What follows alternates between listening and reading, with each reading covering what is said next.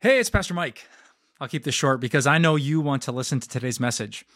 You're here because you want to continue growing in your faith, and we at Time of Grace want the exact same thing for you.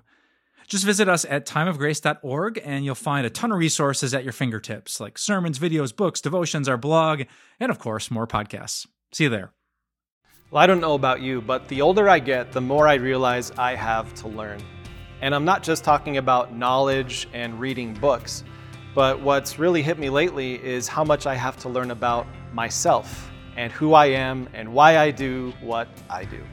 Well, for this week's Grace Talks, we've been talking about how to deal with difficult people. And today, as we wrap up our series, I want to share with you one unexpected blessing of having difficult people in your life. And this takes us all the way back to the beginning of the week where we recognized why it is that there are difficult people in our life. The reason there are difficult people is because there are differences between us. We see the world differently. We have different core principles. We have different goals or values that drive us. Between you and every difficult person, there's some sort of a difference. And that takes us to the unexpected blessing that we get from having difficult people in our lives. And the principle that we're going to get to revolves around a simple question. When it comes to difficult people in your life, what would a wise person do?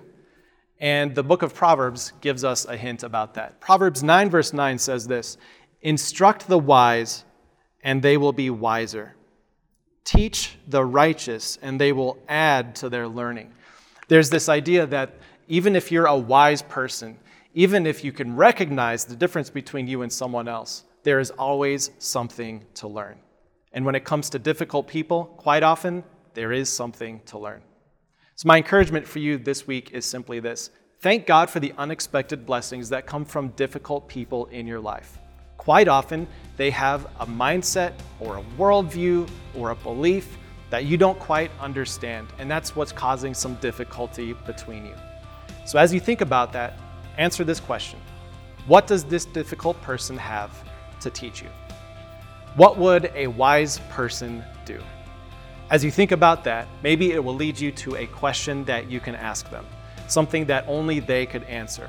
Maybe it's a question of curiosity that will help you see things from their perspective. And here's what I know. As you approach someone with curiosity and ask them questions about how they see the world, your curiosity might just be the kindness that draws them closer to you. So as we conclude the series, why don't we thank God for the difficult people in our life? The people who are maybe different, see things differently. And as we thank God for them, let's also see what we can learn from them.